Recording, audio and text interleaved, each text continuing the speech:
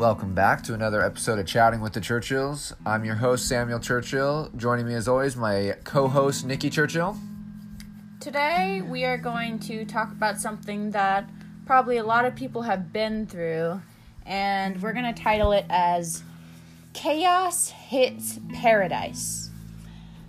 So, for this exact example, we're going to call Paradise our happy marriage, happy life, just good things happening, and chaos being the pandemic, George Floyd's murder, and the protests and opinions that are being brought up with that. And that's just about it, I think. Yeah, so guys, it's going to be a little bit of a heavy episode. Something we're both very passionate about. I'm sure you can derive from the pictures that we post with our podcast. That's actually Nikki and I. I am a white male and Nikki is a black female. My exact background is my dad is white and grew up in the South, and my mom is black and grew up in Barbados, which is actually a little Caribbean island over close to like South America, and I guess the closest United States state it's close to is Florida. But she moved out of her country at 18 and came to America on her own to start her life here. And then they met in medical school and got married, and then had my older brother, me, and my little brother. So we are actually biracial. We're half and half. So this topic, it's not an easy one, because we're going to get into race and racism and, differing viewpoints, what's right, what's wrong. And personal things. Yeah. A lot of the time with this pandemic, what we're dealing with is people who have different viewpoints about whether or not masks, what's good science, what's good practice, what people should be allowed to do. Oh, you're taking away my freedom. Oh, I should be able to do this. And it's causing a lot of chaos.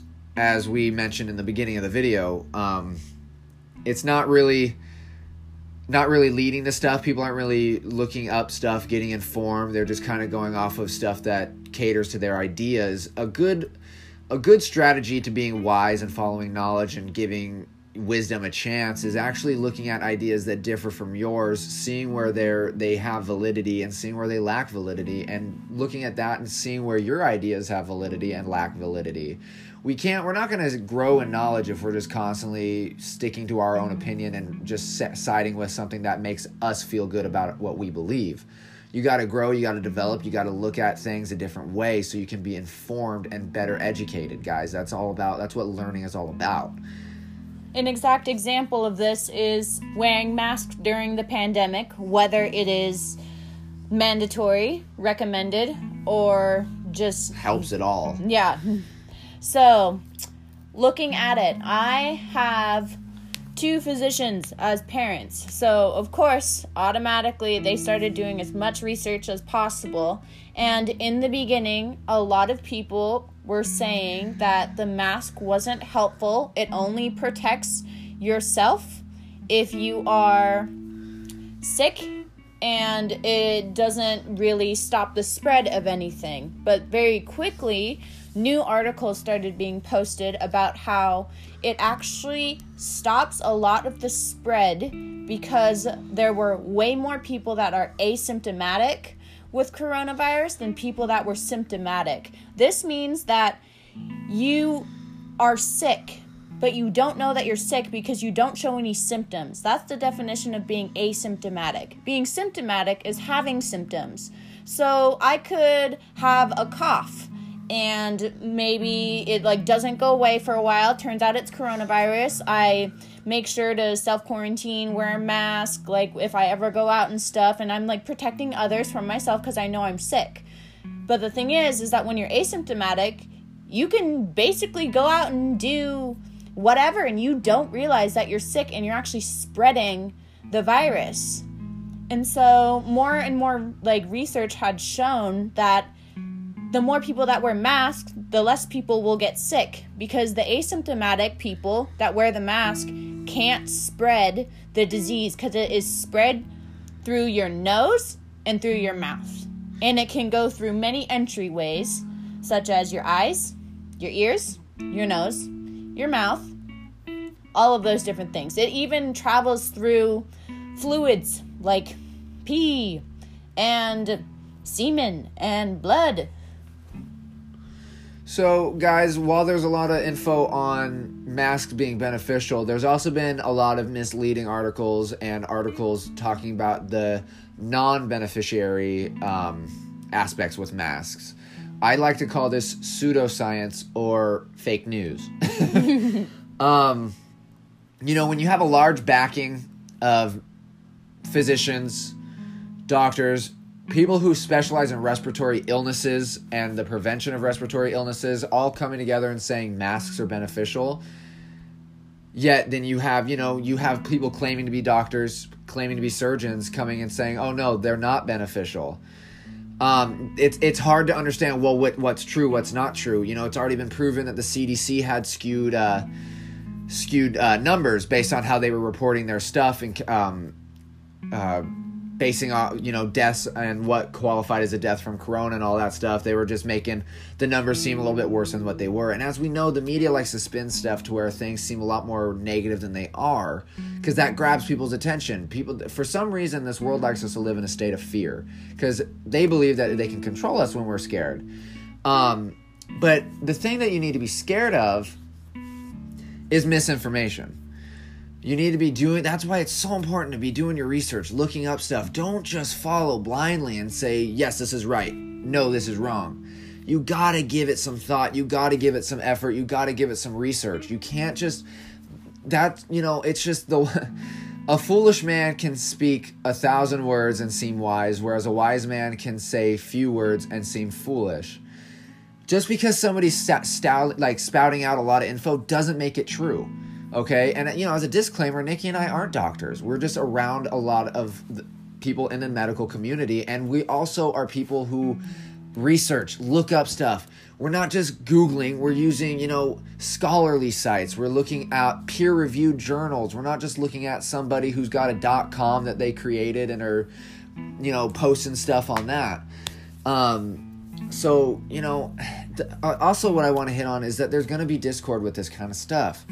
Don't let it tear you and your family, your friends away from each other. You're going to have differing views.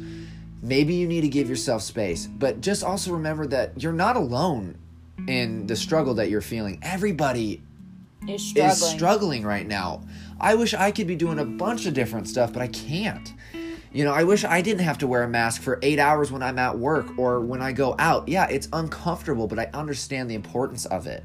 I understand the reason behind it. And I think as more and more people understand this, the faster we'll be able to get through this. But we all have to be willing to do it together. All right? So we'll kind of switch topics now to a little heavier topic of racism. Something I've definitely never experienced in my life, being a white man. I did grow up in poverty, grew up pretty poor, but definitely did not have to deal with the fear of, being shot, the fear of not knowing where my next meal is going to come from, not knowing if I'll be able to get a job because of my skin color. And I've never had to deal with that. So, and from my point of view, I've personally never understood racism. I've mentioned this to a lot of friends and family. I don't understand how you can dislike somebody solely by the color of their skin. Now, I dislike people based on character. It has no racial, ethnic ties to it. If you're a bad person, you're a bad person. I don't like you. I have many ethnic friends. I have a lot of Mexican friends. I have a lot of black friends. My wife is black. I've got a lot of Asian friends. There's no one better race. And I think the sooner that everybody can stand up and say that there's no superior race, despite what history tries to say, despite all of that, coming from a white man who does have privilege based on the color of my skin, people would look at me and say I'm Hitler's dream because I'm blonde-haired, blue eyes, tall, athletic, that's appealing to a lot of people. But I have mentioned this many times before too. There's beauty in everything. The musculature of black people is something to be looked at with awe. You know, just this deep-rooted culture of racism that some people are trying to ignore is really what's got me going right now. People that are ignorant and trying, or in blissful ignorance, or just blatantly saying that it's not a real thing, that it's not an issue right now, are just as bad as the people who are going out there and being racist themselves. If you're blind to an issue that's going on and you're not defending the defenseless, and you're giving way to the oppressor to oppress, you're not standing in the way of them. They feel that's why there's able to be racism, is because people are saying, well, it's just not an issue. But it is an issue. It didn't end back in the 60s with Martin Luther King Jr. It didn't end with Rosa Parks on the bus. It didn't end with any of that. It didn't end with Barack Obama being elected president. It didn't end with that. It's an ongoing issue. Nikki can testify to this. Nikki's actually had run-ins with a racist cop. I'll let Nikki go ahead and talk a little bit more on it. Yeah, so as a black woman, I did have to deal with some racism. It wasn't that often, mostly because we live in the state of California, where there is not much, well, as much racism as there are in other parts of the United States. But I had my first kind of racist encounter when I was a senior in high school. I was driving to school, taking my regular route, you know, like stopping at every light, stopping at every stop sign, and then just like trying to get to school. I wasn't running late or anything. I was just like chillaxing. Then all of a sudden I realized that there's a cop behind me. And so I was like, oh, well, like, I should be a little bit extra careful, I guess, because, like, it's a cop. I don't want to get in trouble for, like, doing anything wrong. So, like, make sure that you're, like, for sure, like, at the speed limit and, like, not forgetting your blinker or anything like that. So I was just driving on, and we were driving for a little bit, and he didn't have his lights on or anything, so I was like, oh, like, I must be fine. He's just behind me. And then I turned on my blinker to go into the high school parking lot, and that's when he turned on his lights. So he had me, like, pull over. He had his car parked, so he was blocking a ton of people from getting their cars, like, into the parking lot. Lights were on. I was just absolutely freaking out at that point. I was so scared. I did not know what to do. First thing I thought was, like, okay, like, I just gotta, like, try to remain calm. Like, just remain calm. Like, this has never happened before, but I can get through this because I'm, like, a hard-working woman. I'm a good citizen. Like, everything should be fine. So the cop comes over and he tells me, you know, like, asks for the normal stuff, like registration, driver's license, all that stuff. Of course, I didn't have my registration, like, automatically in a good spot, so I was rummaging around for that. And he had said, are you, like, running late? I was like, no. And he's like, oh, because you ran a stoplight, and a stop sign. And I was like, really? And then he's like, yeah, you ran a stop sign. I was like, I didn't think I did. From my experience with Nikki is a stereotypical stopper. Like, you jerk in her car when she stops at lights and stop signs. So I can personally say there's no way in hell she ran a stop sign. Also, my driver's ed teacher, when I took my driver's test, made a note saying my stops were too jerky. So I don't think I actually ran a stop sign. So he doesn't really say anything else and, like, goes back to his car. I rummage around for some papers, and I finally find my registration. So, not knowing how to deal with cops at all, I got out of my car, and I went to give him my registration, and I saw that he was writing something down in his car. So I gave it to him, and then he asked me to please go back into the car. So I was like, okay. And I was just freaking out. I had never had so much fear in me than in that moment. So he ends up coming back, and he gives me not a ticket, but an option to go to court. And I was just like, what? Like, what is this? Like, I do not understand, like, what just happened. So I ended up getting to class late, even though I wasn't running late before. And I was just sitting in my chair and I was just dazed. I could not pay attention to anything. So I grabbed my phone and I just went to the bathroom without saying anything to my teacher or anything. I just burst out crying. And I called my dad and I told him what happened. And I was just terrified. I had no idea what had happened. And later, talking with my parents, I recognized I had made a lot of mistakes. One, I had said that I didn't think I had done something when I just should have probably stayed more quiet. Two, I had gotten out of my car, which was the most foolish thing I could have ever done, because if he was an even, like, worse cop, he would have probably thrown me to the ground and been like, you're trying to attack me or whatever. And three, that I had an encounter that of a slightly racist cop, if anything, because my parents had recognized the cop as having pulled over, like, young people before, people of color, and he's not the type that usually just gives tickets. He's the type that, like, you know, tries to take more of your time and take you to court and all that jazz and probably get more money out of you and stuff. So that was really difficult for me to learn at 17, 18 years old, that racism existed, and existed in California, because I didn't think it did, but it does. And after that, it left a deathly fear of cops in me, and I don't know if that can ever be taken out of me. Now, I have, like, interacted with cops before that are perfectly fine. Like, I have actually, like, on a bicycle, run a stop sign and have a cop stop me and tell me, did you realize there was a stop sign right there? To be honest, I did not, because I didn't realize they made mini stop signs for bike lanes. So I told him, like, no, like, I'm sorry. And then he's like, oh, and you have headphones in. Did you realize that's also illegal? And I was like, oh my gosh, like, no, I didn't know that. And then he's like, oh, and it's also like this thing and this thing. And I was like, oh, shoot. I was like, okay.